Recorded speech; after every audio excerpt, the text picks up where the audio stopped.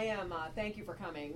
I'm the research director here. I'm Hannah Riley-Bowles. I'm the research director here at the Women in Public Policy Program, where we are dedicated to closing gaps in economic and political participation, education, and health. We have this wonderful Thursday lunchtime speaker series, and we are thrilled today to have Professor Joni Hirsch from Vanderbilt University. She's a professor of law and economics, and she's going to be speaking on this very compelling topic from an academic and practical perspective about opting out among women with elite education.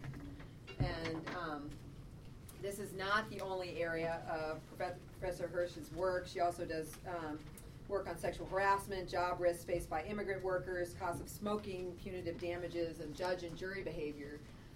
And we are thrilled to have you here. Thank you so much. Thank you very much. I'm very happy to be here, and I'm kind of awed by the size of the room, the size of the audience here, but thank you. I actually have been working on gender differences in the labor market forever, including back when graduate students were advised that if they were women, the last thing they should work on is gender differences in the labor market. And I feel I've gotten closer to the answers. Here's what we're trying to explain. If you see from this graph, we have men's labor force activity is in fact higher than women and always has been. It is somewhat declining, but there isn't a precipitous drop-off of any kind. In contrast, if you look at what's been going on for women, we see these huge advances through the 70s and 80s, a leveling off in the 90s, and if we get over to recent time, we see what may be the beginning of a decline, or it may be an artifact of the recession. But the question is, where are we going? And the question here is why are we seeing rapid growth, what may be a plateau, what may be a decline? And the question that I'm asking is, are women opting out of the labor force? Now, the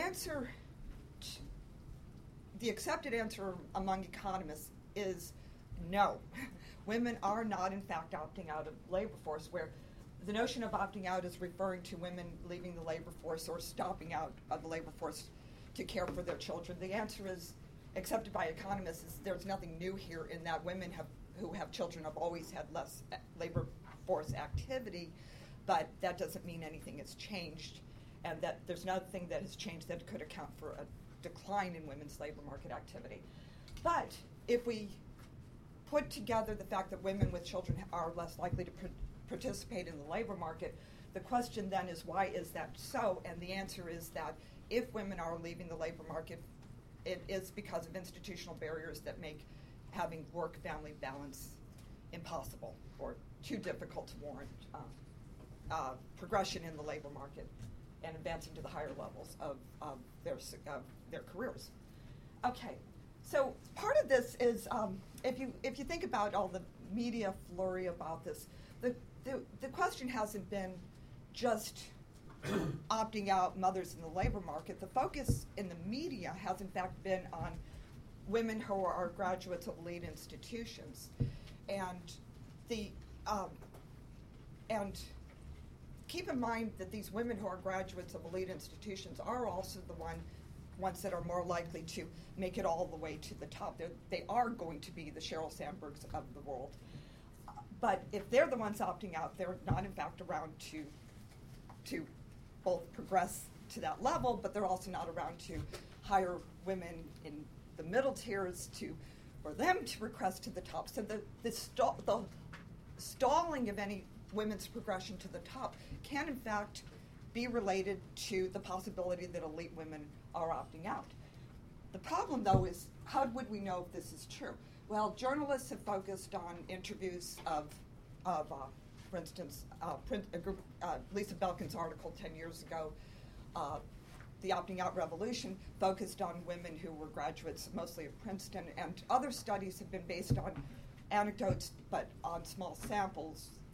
And if you want to ask the question, is this true overall for elites, you're going to run immediately into huge methodological challenges in that to get at this answer, you would need a very large sample to compare elites to non-elite graduates, because by definition, elites are a very small share of any sample. So if what we're doing is we're looking, as economists have done so far, at women in the labor force overall, the comparisons have been college-educated women to non-college-educated women, for instance.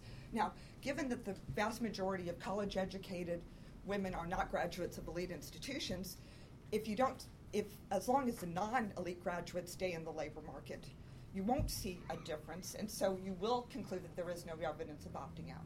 So methodologically, that's simply going to be a challenge with lack of adequate data. Now, let's talk about the theoretical challenges. You have two things going on when you think about who's in the labor force. The higher your own expected earnings are, the more likely you are to be in the labor force. And we certainly would expect that the elite graduates, who are also more likely to get graduate degrees and professional degrees, are the ones with the higher expected earnings. And we do expect for them to be in the labor force. On the other hand, as long as people marry people that are similar to them, and we have ample evidence that that's true, they're also more likely to be married to men that have high earnings. Let's compound that by the fact that elite graduates are disproportionately people from higher income family backgrounds, which means that they enter college with less debt. They have family support if something goes wrong. They have an inheritance or help with paying for kids' education down the line. So theoretically, it's ambiguous whether or not the higher own earnings will dominate the higher non-owned labor income. But empirically, what economists do find is that these things don't matter, that women with more education are, in fact, more likely to be in the labor force. But once again, high education is not the same thing as being an elite grad. And so without data that will allow us to look at that separately, we don't actually know whether or not there's truth to the perception, and what I'll say reality, that women with elite education are less likely to be in the labor force. Now, going back just briefly to the diagram here, let's think of this if we're going down, if we're plateauing and we're going down, and the elites are the ones that are leading the way to the down out of the labor market, then I think it spells doom for women going forward, because the down is the problem. The level would have been okay, but the down is the problem because it's shutting off the pipeline going forward. Okay, so how do I get around this? Well, my approach is I'm using data on a very large sample, all college graduates.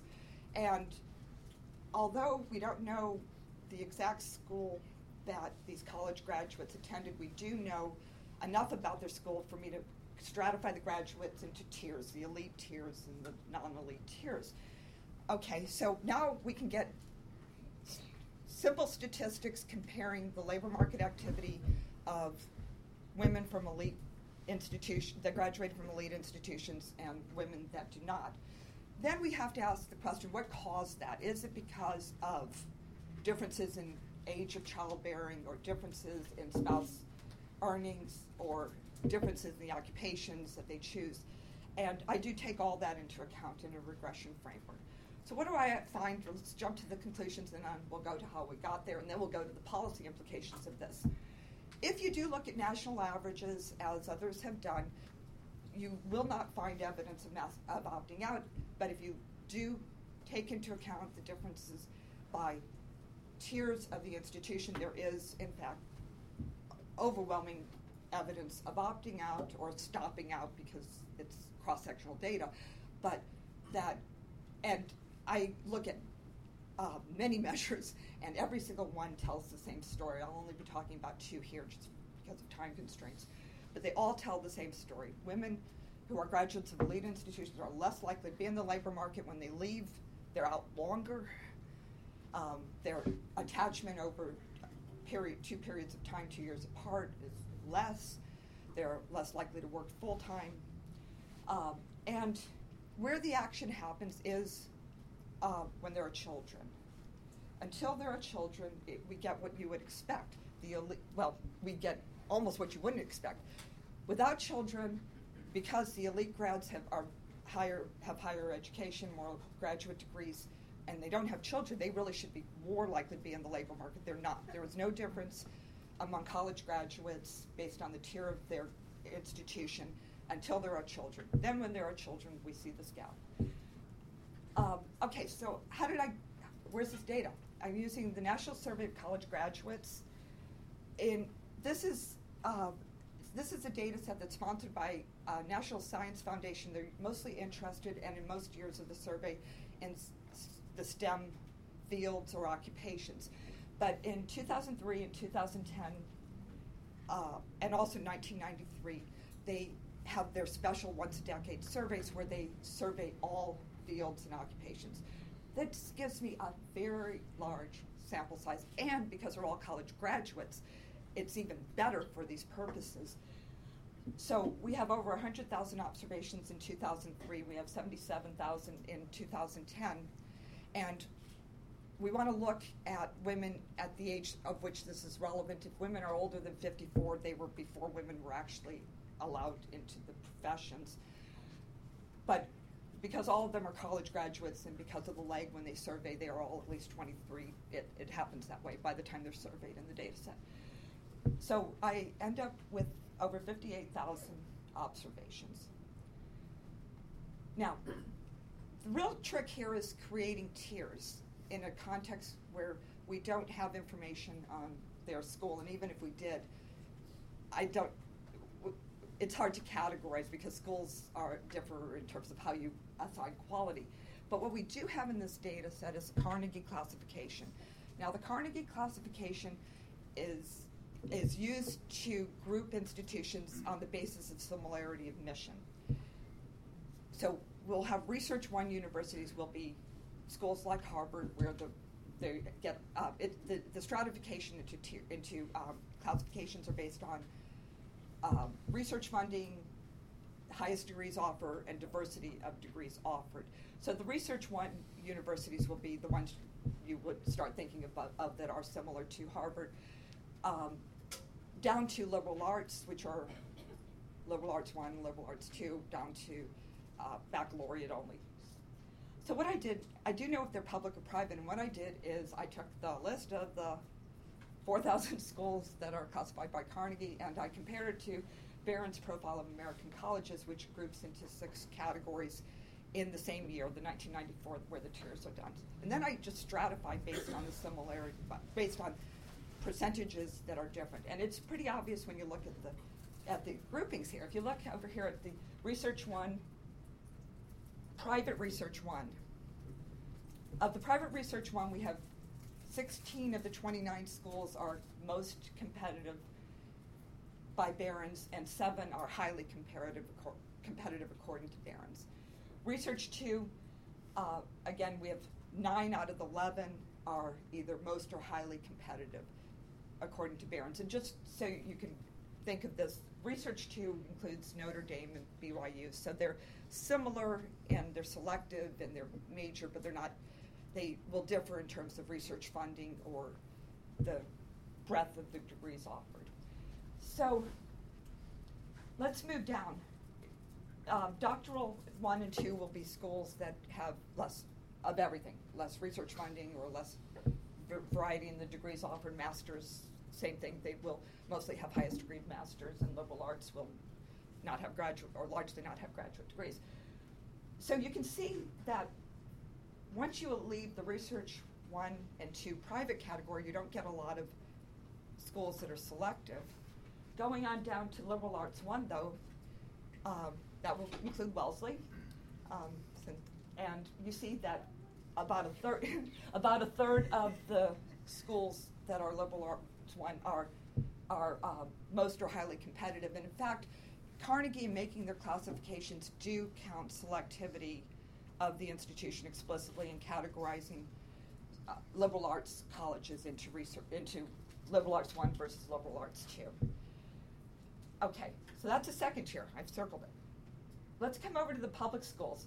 Not a whole lot are highly selective, which isn't surprising because often they're land-grant colleges or are otherwise by states constrained to admit a majority of their students from within state.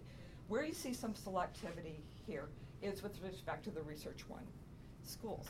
But if you think of the proportions here, large proportion of the private Research 1s and 2 are highly selective, a smaller but in fact statistically significant difference in the proportion of schools are of the liberal arts 1, private liberal arts 1 are selective, and then next up the public Research 1 schools. And after that, not a whole lot of these schools are selective at all. And that is what makes my 4 categories, Tier 1, Tier 2, Tier 3, and everything else goes into Tier 4. Now, with that in hand, let's think about the distribution of our sample. It has to be the case that the Tier 1 has relatively few people, and it's about 5% overall of the women in this age group. Tier 2, there are lots of these liberal arts schools, but they tend to be small and smaller than the private Research 1 and 2 schools, so that contributes about another 5% of the sample. Tier 3, these are largely the major state schools. State of California has 7 schools that are highly selective, and some states, like University of Wyoming, is not. It falls into Research 2, public Research 2.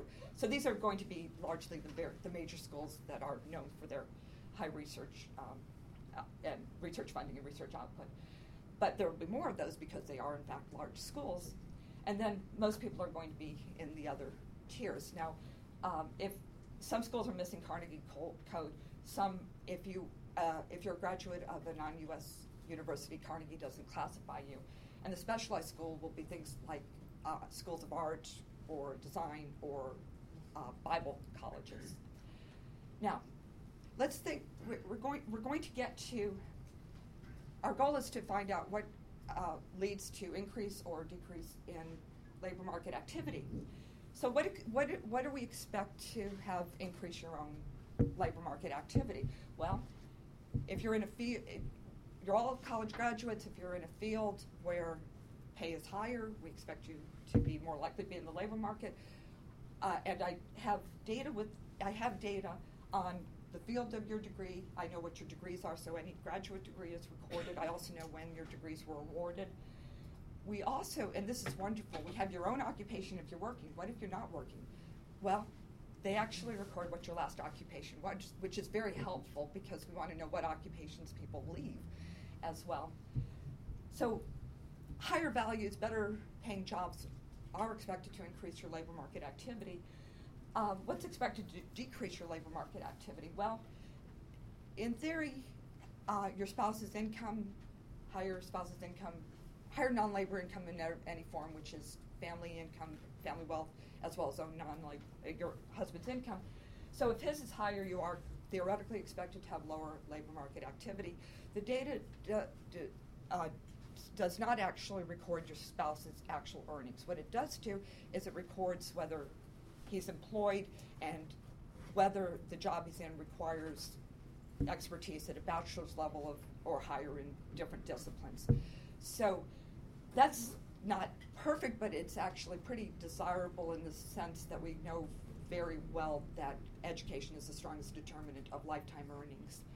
And it's not endogenous, unlike his own income would be.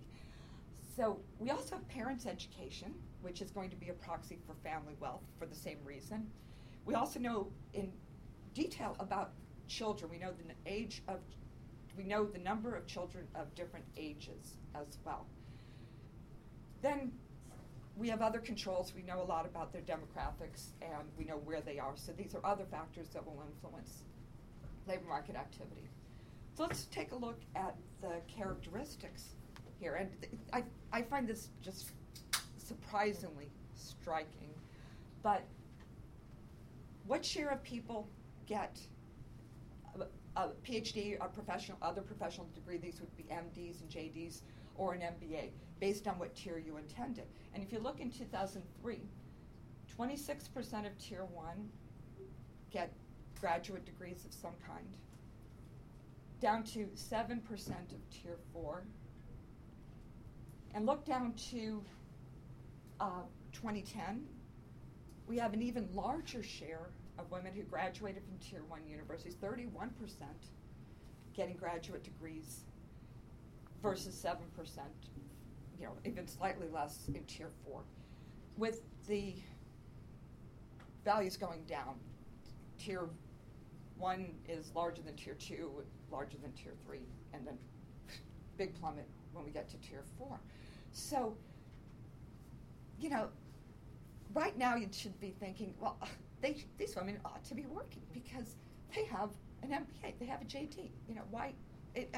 This has to be insane that they're not in the labor market. But, well, that's why I gave you the answer first, right? Okay, now let's start looking at the family. So the mom and dad there are of the women that you mentioned. Yes, yeah. So their parents. So now this is their own parents, which, again, I find just amazing. The chance that your father will have at least a bachelor's degree or higher is double if you're Tier 1 versus Tier 4. 64% versus 34% in 2010, in 2003, and in 2010 it's an even larger gap, 73% versus 39%. The fathers are far more likely to have a PhD or a professional degree of some kind. Look around the room. Those undergrads here, 1 in 5 or 1 in 4 of those in the room that are wealthy undergrads have a father that has a PhD or a professional degree. And that, by the way, doesn't include MBAs simply because the data do not allow me to identify MBAs. These are professional degrees such as a JD or an MD. The mothers are also overwhelmingly more educated as well. We can see from this the increase in education, even in what's roughly an 8-year gap in the survey periods. Yeah, question? I'm sorry to interrupt. I just said about the data on the slide. I don't see a category for my own mother with an advanced degree. I took it out only to fit it on the slide because it's actually very small, but it also follows the same pattern. But it is actually quite small. Okay, so here we are with sort of different people. Now so we have different in background and we have different in graduate degrees. Now let's look at whether we also have differences in personal characteristics. I didn't put significance because there aren't any until we get to the spouse's job. So basically, the odds of being married at the survey time are pretty much the same, regardless of what tier you attended. The odds of having children are pretty much the same, regardless of what tier you attended. And spouse's employment if you are married. They're all pretty much the same. Now, this masks some differences in the age. In Tier 1 graduates have children later, and so they're more likely to have children under 18 when they're in the older age group, whereas Tier 4 women have children younger, and then they have children out of the house by the time they're in the older age group.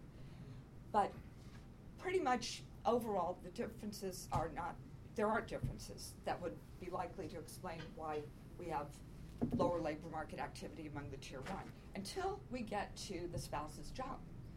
Now, here we see large differences in the educational level associated with the husband's job.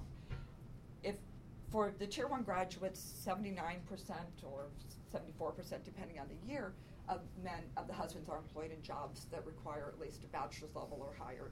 And, but if you go down to the women that are graduates of Tier 4 institutions, it's considerably lower. It's about 56 to 61%. So we have gaps on the order of 15 to 20% percentage points in the probability of having jobs, of their husbands having jobs at that level. Yeah, question? That's just for those that are married, right? It's not sort of conflicting. Yes, this is just if they're married and if their husband's employed.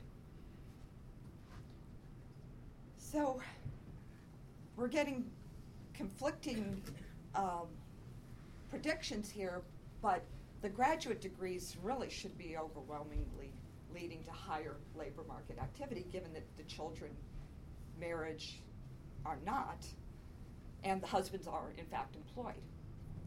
But let's see what we find. So here are labor market activity. Now, these are all women, not women that are married, not conditioned on marital status, not conditioned on children, just overall. This is out there picking somebody off the street. Women who are Tier 1 graduates, their employment rate's 78% compared to 84% for Tier 4. And in 2003, and we have gaps of about 8 percentage points in full-time employment. And looking again at 2010, we see that we have even larger gaps in the probability of employment or full-time employment. Now, I mentioned trends, and trends will await more years just because we've just reached that point where we might be peaking and tipping down. But if you look now at employment or full-time employment of Tier 1, we see that the rates have, in fact, declined from 78.4% to 77.6% for employment. Not large differences, but that may be heralding where we're going in the future, and you do not see that for the Tier 4 graduates. There's stability over the years despite the recession. Fiona, can I ask a question about that? Mm-hmm. How does that compare with the 03 to 10 comparison for spouses? Oh, I don't know. Because I thought, maybe I was misinterpreting the previous slide, but I thought employment of spouses was going down. Down for the Tier 1. To 10 Yeah. For everybody. For everybody. Yeah. Yeah, that's right. That's right. It is. So, what does that tell you? Well, when we're in a recession. Yes, but and this may be the added worker effect for the Tier 4 women, and the Tier 1 men can ride it out. The Tier 1 households can ride it out.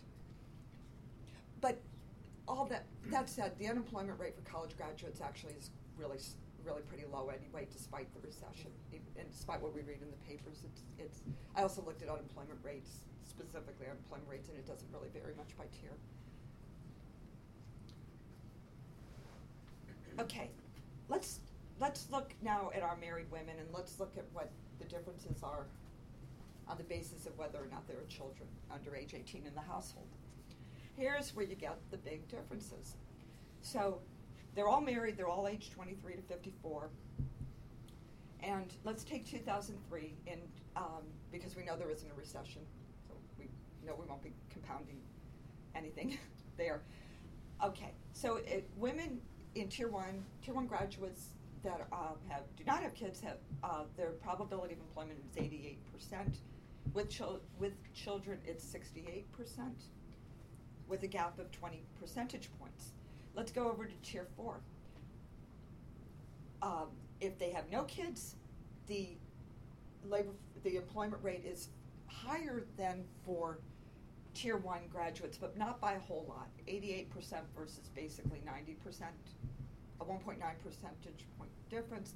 But because their probability of being employed if they have kids is so much higher, Tier 4 graduates with kids the probability of their employment is 76%. The gap is only 13.5 percentage points as compared to the 20.2 percentage points of the gap between the Tier 1 women with and without kids.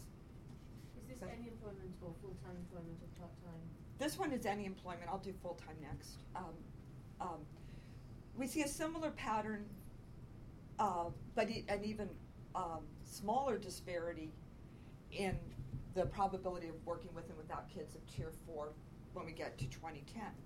So this is the gap here. It's not just kids. I mean, there's a couple of points to make here. One is, without kids, we don't get statistically significant differences in the probability of employment. It's quite high for these women. It's almost at the same level as their husbands, which was around 92%. So women without kids do work, and it doesn't matter where they graduated from. But with kids, there are the gaps, the disparities appear. They're considerable, and they're statistically significant. And what we want to ask is, why did that happen when we have these countervailing effects? So given that this is unmarried women, does this already suggest to us that it might not just be the income of the husband?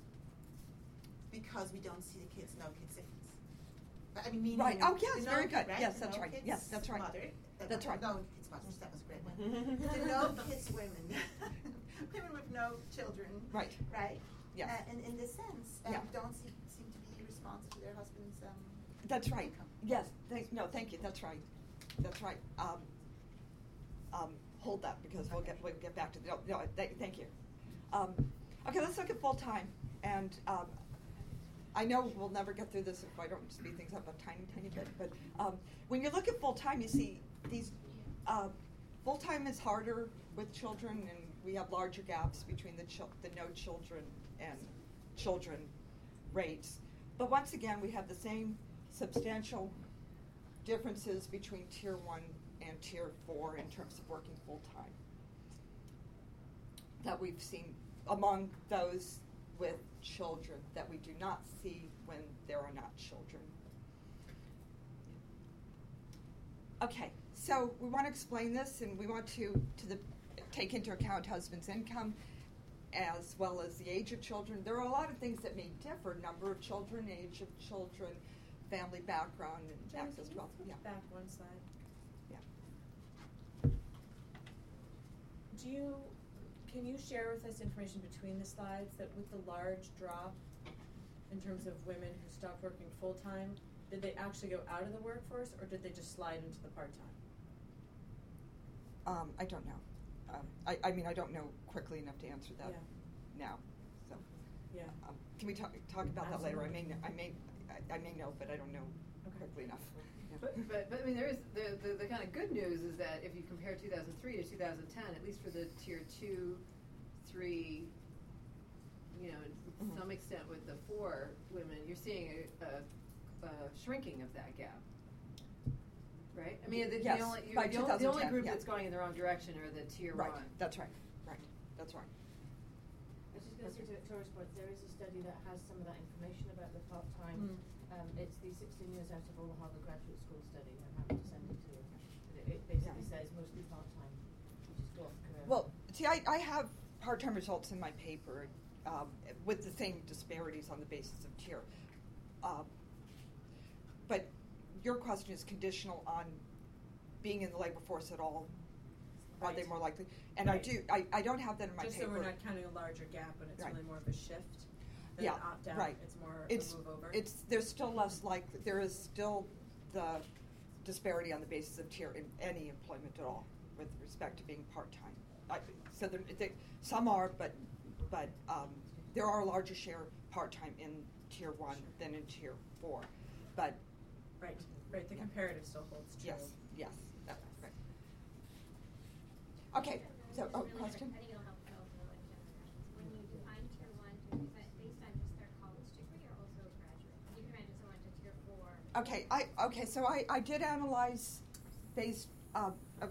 I assigned Tier 2 both graduate degree as well as undergraduate degree, because 84% stay in the same tier for graduate school, in part because you have to go to a selective undergraduate. You don't have to, but you're far more likely to get into a higher ranked graduate program if you started off at a higher ranked undergraduate institution. So it's 84%, and because it's 84%, it turns out that it doesn't matter. They're saying the same thing, and so the results are not affected at all by control. But I do control in the regressions in the paper that break it down by different graduate degrees, and so I do control for the highest tier, and you still get these disparities. Okay, so let's control for what we can, because we're trying to explain. Remember, it's evidence causes and then societal consequences. So causes, well, I do in the regressions control for educational field.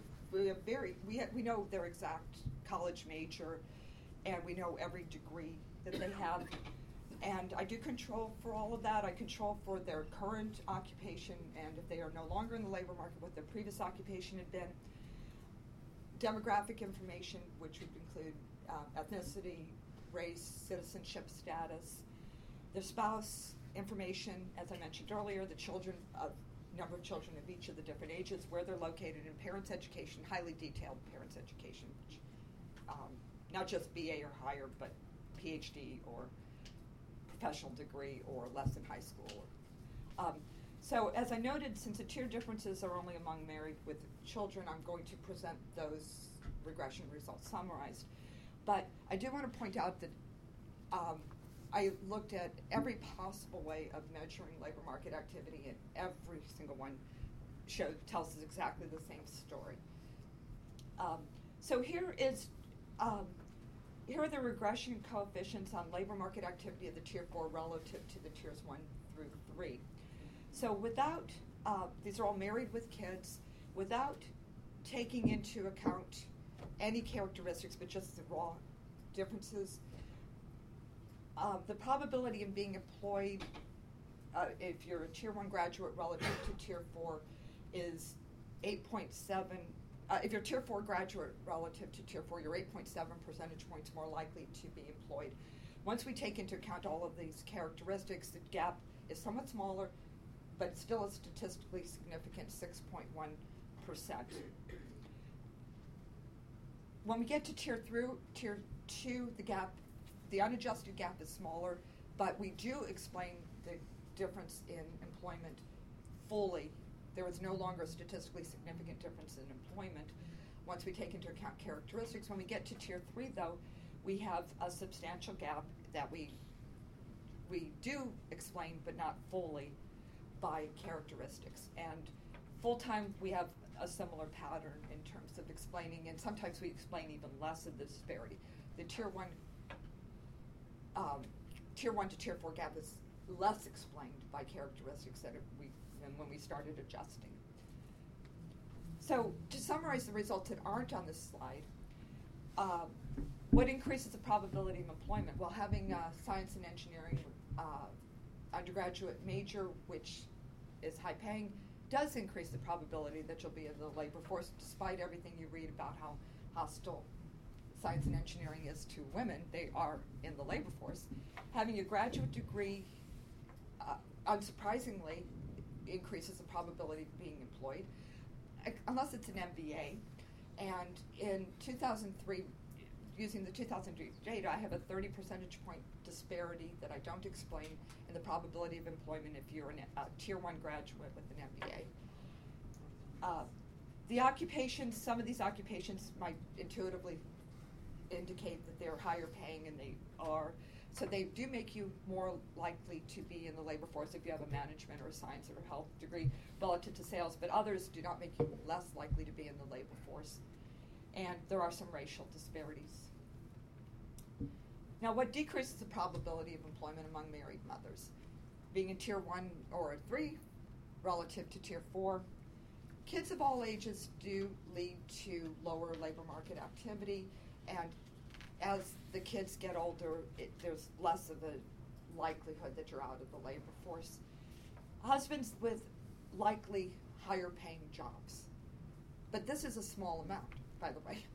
It is in there in a statistically significant fashion, but it isn't where the real action is.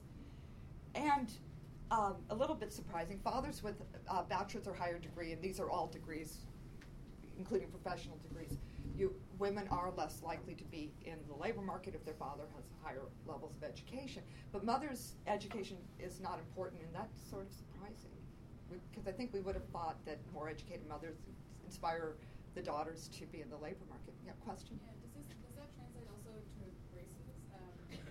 Or if you're from an immigrant family versus a non-immigrant family, that's in the same system? I don't know. I don't know. I do know, though, that I won't have enough observations to have adequate power, but it's a good question, and I'll write that down. Yes. One of the things I thought was really interesting about what your findings were and in the paper. So right now, parents' education is really a stand-in for wealth, and my recollection is that you also actually looked at whether or not they received additional income? Or did you only use the study? Did you only use this set of data? Yeah, I only, right. Now, there are other studies show that there's a high association of debt, Right. with whether you borrow for school with family income, which is correlated with this, but they don't have actual family debt or actual family income in here. Because I think one of the real questions is how much is there an unintended insurance effect, right? Mm-hmm. Because I think what we're, there's the whole question, did you walk out of this whole project and think that the education is a stand-in, that elite education is in essence just a stand-in or a filter for wealth of a family more broadly, and how much external insurance that primary? Yeah, that's my read. Right, that's one of the things I consider important. Let me go. I would actually like to comment on that later. Perfect. Okay. I think this is the 40 minutes I was allocated, but there are a lot of policy implications here. You have until the top of the hour. We Oh, have until okay. the top of the hour. Oh, okay. Oh, Okay. yeah. Sorry for that confusion. Yeah. We have until the top of the hour, so. Okay, well, then interrupt. Actually, let me get back to that. Let me get back to that question then.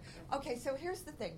What is, yes, I do think family wealth and the insurance function associated with family wealth is very important. I also think that a lot of it has to do with the heterogeneity of preferences in terms of whether you actually anticipate market work or not, and that's a goal when you decide to go to an elite school. In that, if you come from, and the statistics are, undeniable here. You are far more likely to come from a highly educated family if you're tier 1, and if you don't decline Harvard, whether you think that Harvard is going to prepare you for the workforce, you go anyway, and so that I think so. But if you take instead the tier 4 graduates who are in fact more like their family making sacrifices, they are, this is true, more likely to be in debt. Now, admittedly, student loans are subsidized in a favorable way for it and more likely to be used by tier 4. But all the same,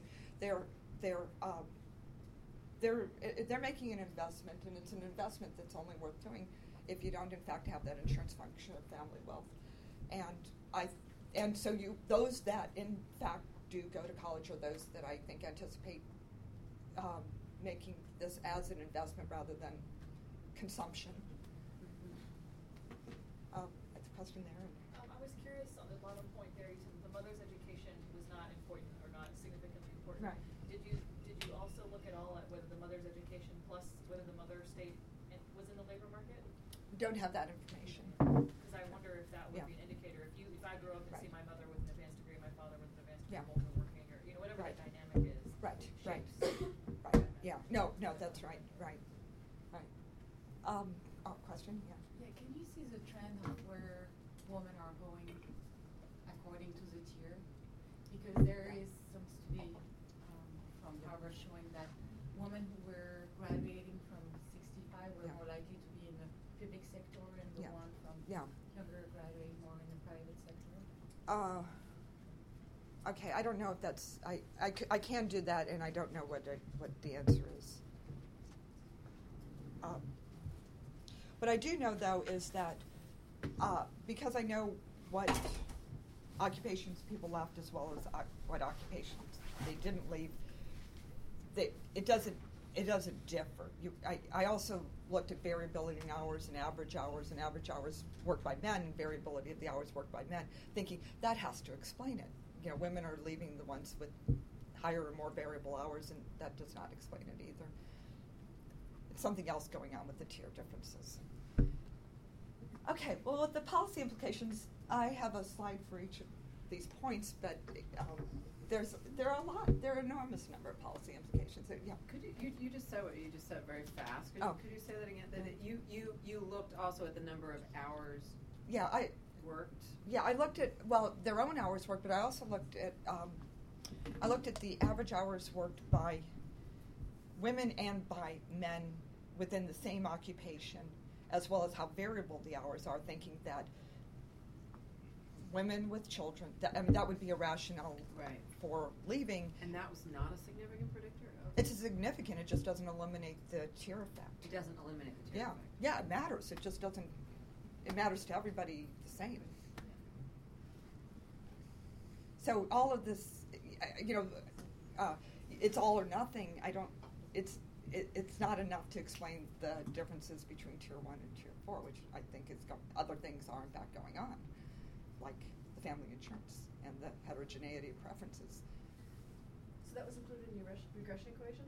The It's not. Because yeah. I would think it would have an effect, because I would expect that the women in Tier 1 would be more likely to be in professional jobs, lawyers, Yeah. or Yeah. top in their fields. Therefore, have to work more hours, Yeah. and perhaps travel more, have higher stresses, and say to themselves, "I've got young children. Yeah. I'm not going to do this at this point in time. I'm going to stop out when the Yeah. children are old Right. enough to go back." And I suspect that if you put it in your regression equation, you might find it has some impact on the tier effect. But it doesn't. See, I can't put actual hours if they're not in the labor force. They don't have any hours worked. So I'm using. Past occupation, though. I do that. So you could- I do that. you could build I do filters average that- hours for that occupation. I do for either women or for men. So it is then in your regression. Yeah, not in the one in the paper that you have, but in other work I've been doing. So yeah, I know. I agree. I expected it. I always expect to explain everything, and then. So there's another study out of the Harvard Graduate Schools. I don't know if anyone else has read it. It's 16 years, and they look at all of after graduation from graduate schools just at Harvard, all the different schools. They find that when a profession starts to be seen to be more flexible, its average wage per hour goes down and its prestige goes down. Yeah. For example, vet animal doctors in the 70s, predominantly male, very high status, highly paid. Now it's 70% plus women, lower status, lower pay. The same for dental, pediatricians. So this is sort of a bigger societal thing about when a job is seen to be more flexible and allow you to have your children at home and look after them, then the prestige goes down. Right. Yeah. So, question. Sorry if you already answered this, but did you look at what the mother or father's working status was? If, for example, if the mother was ever took time out of the workforce? No, it's not in the data. So I can't look at that. Thanks. Final question on the opting out versus sort of opting down, which I think you sort of described. Was there any evidence in the data about career shifts, meaning switching from one full-time position to another full-time position, but perhaps one that was considered more flexible or less prestigious, or any kind of shift in that regard? Okay, so we can't do it with these data right now, but we will be able to because they're turning this into a panel. So in approximately a year, I'll let you know this. But what we do know, though, is we do know were they working 18 to 24 months earlier, and whether they're working now, and whether it was full time, and it's you still have the Tier 1 effect. That's large, a large magnitude.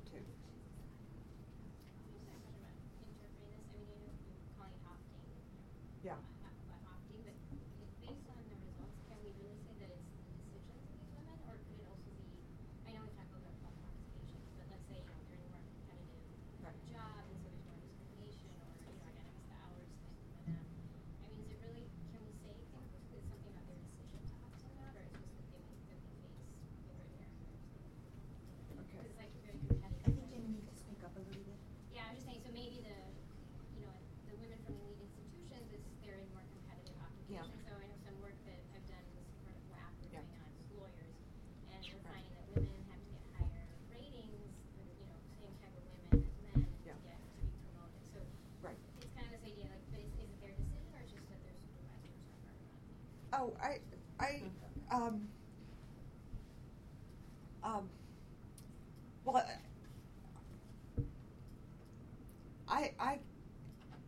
let's get back to that. Just, but it's the causality. I don't.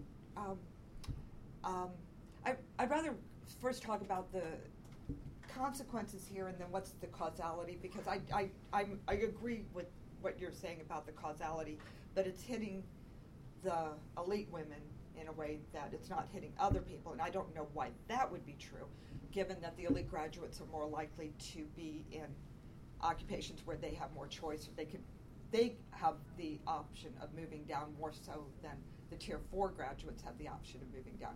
And instead of moving down, there is some of that, but there's a lot of it moving out entirely. So we'll be talking about that somewhat going forward. So here are these 5 points that of the societal implications here. But what does in fact this mean about the women in the labor market? And I think this is addressing the whole lean-in question: is it enough for women to lean in? And I would say no.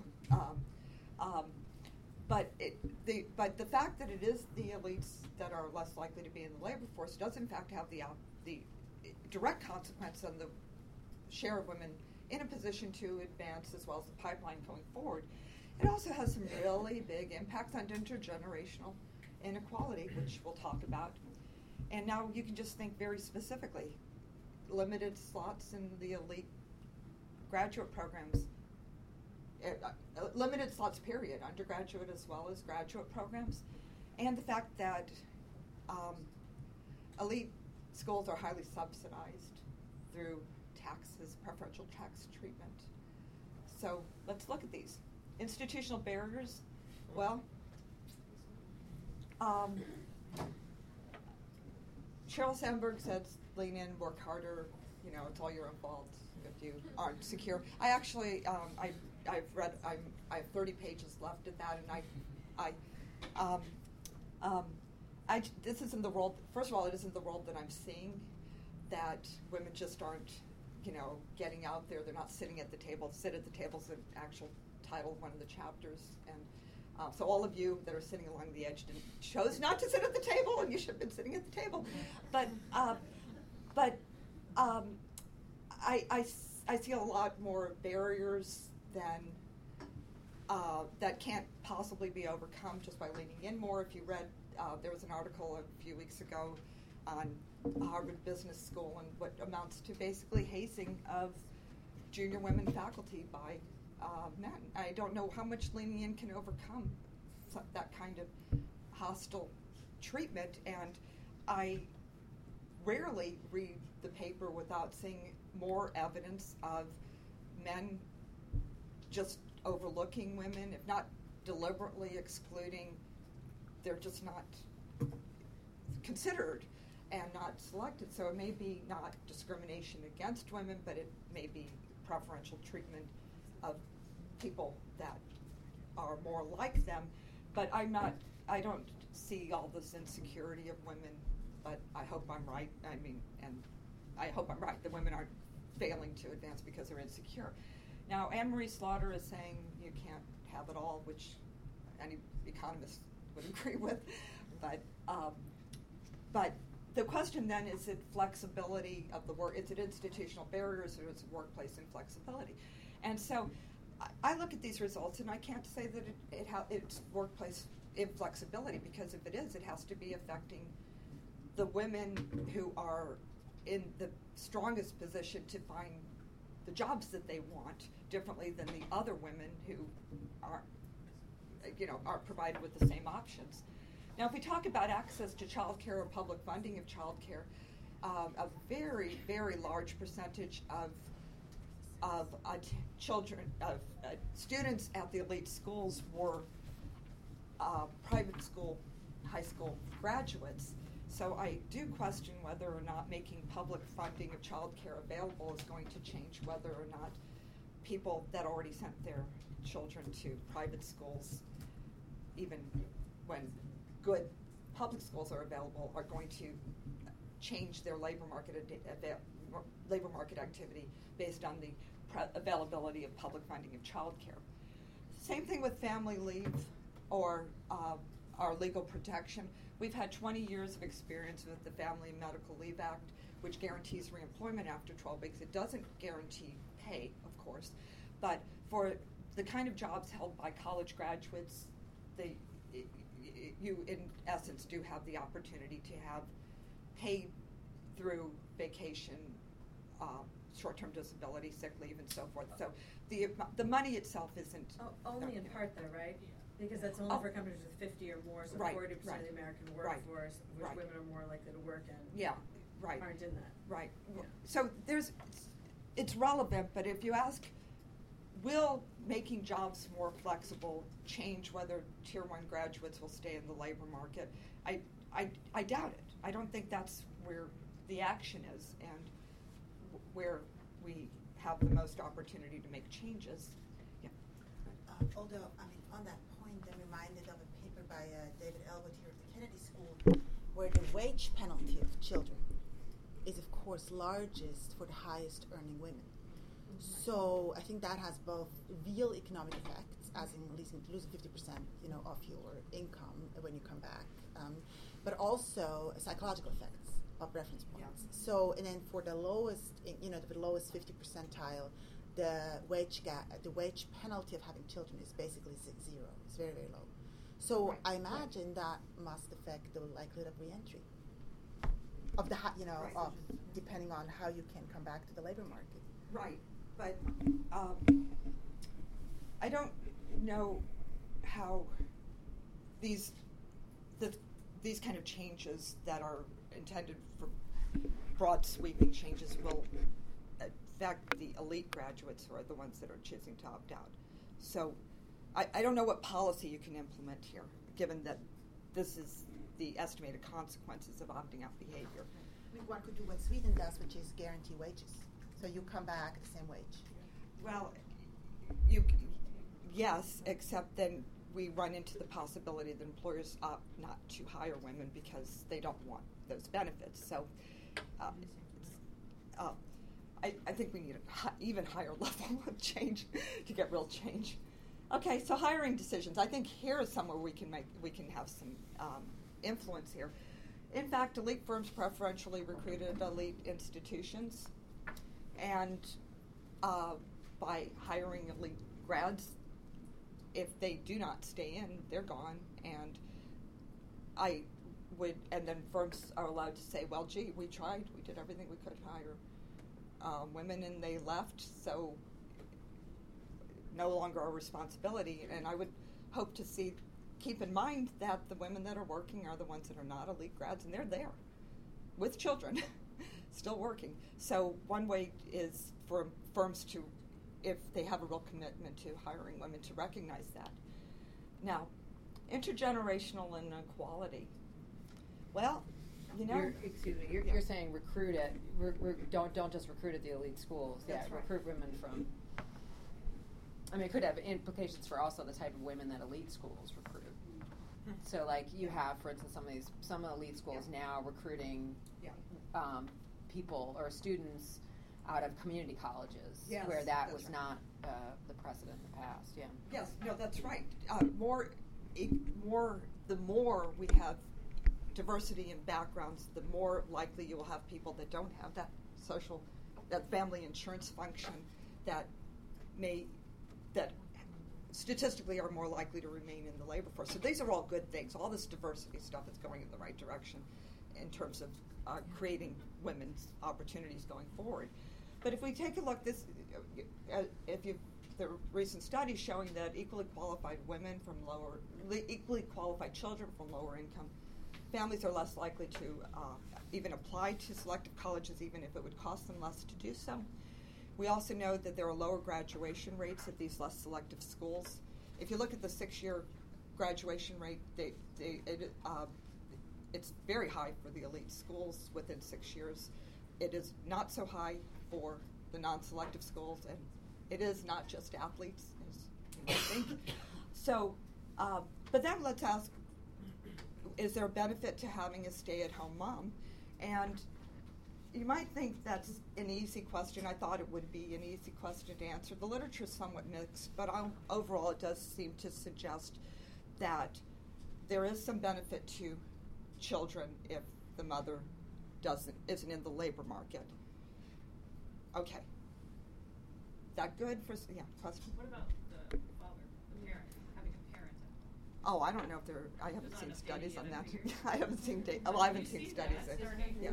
No, we see it happening. I don't know what that means. I mean, not just a mother at home, but a parent, a close family relation at home. The limitation of these kind of studies is measuring child outcome, and so you don't have a lot of data anyway, and you won't have a lot of fathers at home, but it may be the same. I mean, it should be the same. It should not make any difference.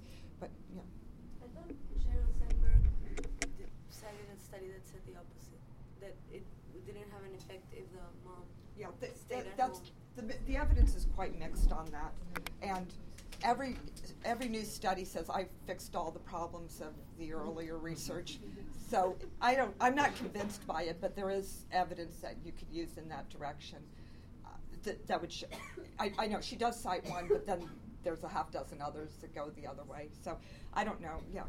I think meta-analytic evidence suggests that the first year really matters. It makes a difference. But that after that, it's moderated by the quality of health. That's the quality of care. It makes a big difference. But ironically, I think a lot of that quality of fair effect may actually happen with the lower socioeconomics. And so you get kids who are being spoken to more, and they get more exposure to words and reading and a variety of other things. But that's my understanding is the quality of care is the big moderator on that. But there's some evidence around first year advantages, and there are actually some cognitive benefits to being in high quality institutionalized care in terms of socialization and school preparedness and stuff like that. I'm still working on the kind of not hiring from elite institutions, and being here. But I'm starting to worry about my students. No, but do you think your analysis allows us to make those causal inferences and to say it is the elite institutions which cause this rather than it's the jobs which cause this, in which the elite people end up? And so if we don't hire from these elite institutions, then other women end up in these types of elite jobs, and it's really the elite jobs which cause all the trouble that we're seeing. Yeah, we were talking about the background that led you to being in an elite school in the first place, and does being in the elite school transform you? And what I found is that if you take women from the less than bachelor's degree families, but they do attend an elite institution, they do have higher labor market activity than the elite, the ones that you'd expect to be there based on their family background, but lower than their counterparts that are would have been predicted to be Tier 4 and stayed in Tier 4. So there's some transformation going on in college. Some of it could be who you marry now, of course, but that may not be an important fact. Well, I'm also concerned that maybe you have control for that, and this is really more a question. I'm also concerned about the CEO versus the librarian. So I'm like, are elite women more likely to become CEOs rather than librarians? There's surprisingly little disparity in the kind of occupations college graduates get, at least as coded, because you have to code it up, So when you say someone's a lawyer, even if you know whether they're private sector or not, you don't know if they're a partner versus in-house. Right. So they're still private, and that's all you're able to know. But there isn't that. Once you're a college graduate, your occupation profile looks very similar, regardless of whether you're elite or non-elite. Yeah. I mean, is that okay? I think there's two complementary or alternative, whatever, hypotheses about what might be operating. Not necessarily that the person is transformed, but two things that I've been exposed to reading some of this stuff. One is that there's an expectation that because you have an elite degree that you can move in and out. Yeah. And so whether that's I don't know whether that's a valid, or I don't know if that's a myth or it's actually is right. That because I went to Harvard, I can come back in after 8 years. People will recognize that I'm really smart. Whereas if you have a more ambiguous degree or something, that you'd have less capacity to do that. So that's one explanation for why they feel like they have the liberty to step in and out of the market. Right. But another thing I think related to Iris's point is you also have to think, and this is, some people are doing work on extreme work and partnerships. I mean, extreme work is another thing. It's just literally hours that people work. So in some of these elite jobs, where it's like you say, a lawyer is not a lawyer, but in the high firm, these people are literally they're working all the time. So you have to almost add up how many hours can a couple work and still be, home. Right, which is why I'd hope by controlling for the hours and the variability of hours by men, that I would have explained more. But if you have just occupation, I think that to your point, occupation itself is too vague. Yeah. At the high end, they're averaging 48 hours a week. So that's not we're not getting it. Yeah, you're not getting at the 900. I'm on the road all the time. Right. Professions. Yeah. Just wanted to make one point, which is you said, is it easier if you have an elite degree to get back in? And I think it's not. It's really, really hard. Okay. So I think that's one thing. The other thing is, to Iris's point about,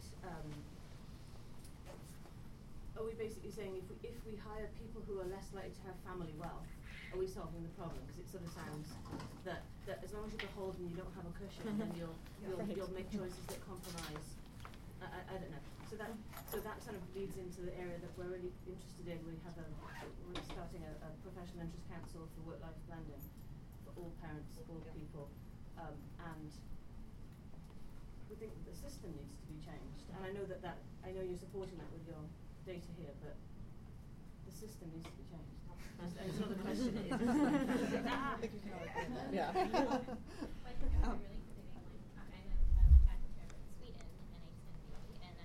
There, what's interesting in Stockholm, especially, is men take 6 months off, women take 6 months off. And that's almost a cultural. There are incentives, but when someone mentioned about stay-at-home mom, I think it's you can have the policies, but Right, but if you do it in an environment where both men and women take time off, you're okay. If you do it where it's still only used as here by women, it's not going to help. So you need a higher level cultural shift to have changing the jobs be the answer. So now, going back quickly to this point, the stay-at-home mom enhancing child outcomes, well, if they're the elite stay-at-home mom, they're the ones, the enrichment activities and the SAT prep, and so it just leads to the crowding out and subsidization.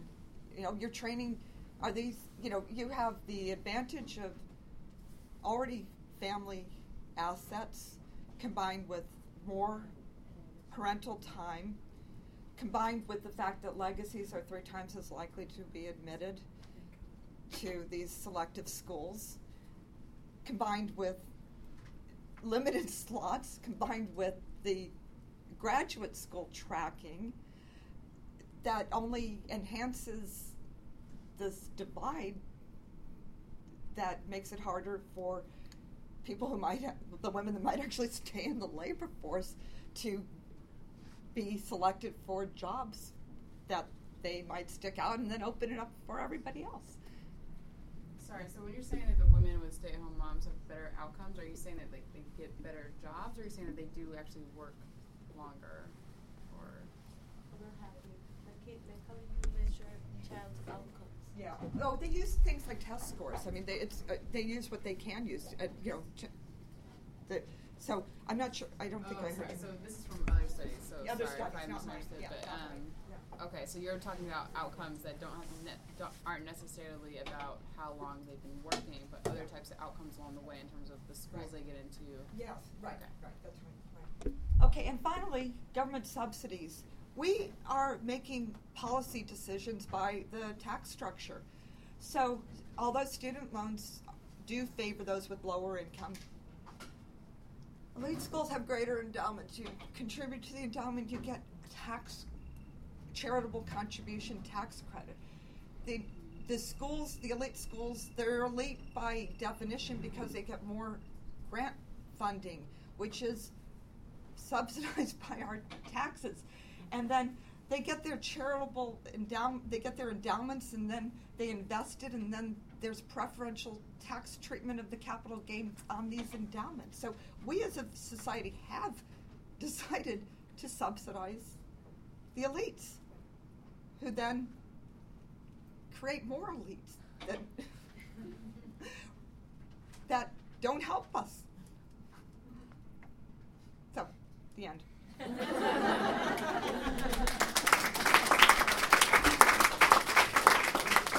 So wow, we thought you were We thought you were going to be provocative, and you really took us to an even more provocative space. That is fabulous. That is absolutely fabulous. Thank you very much. So we hope you all can join us next week.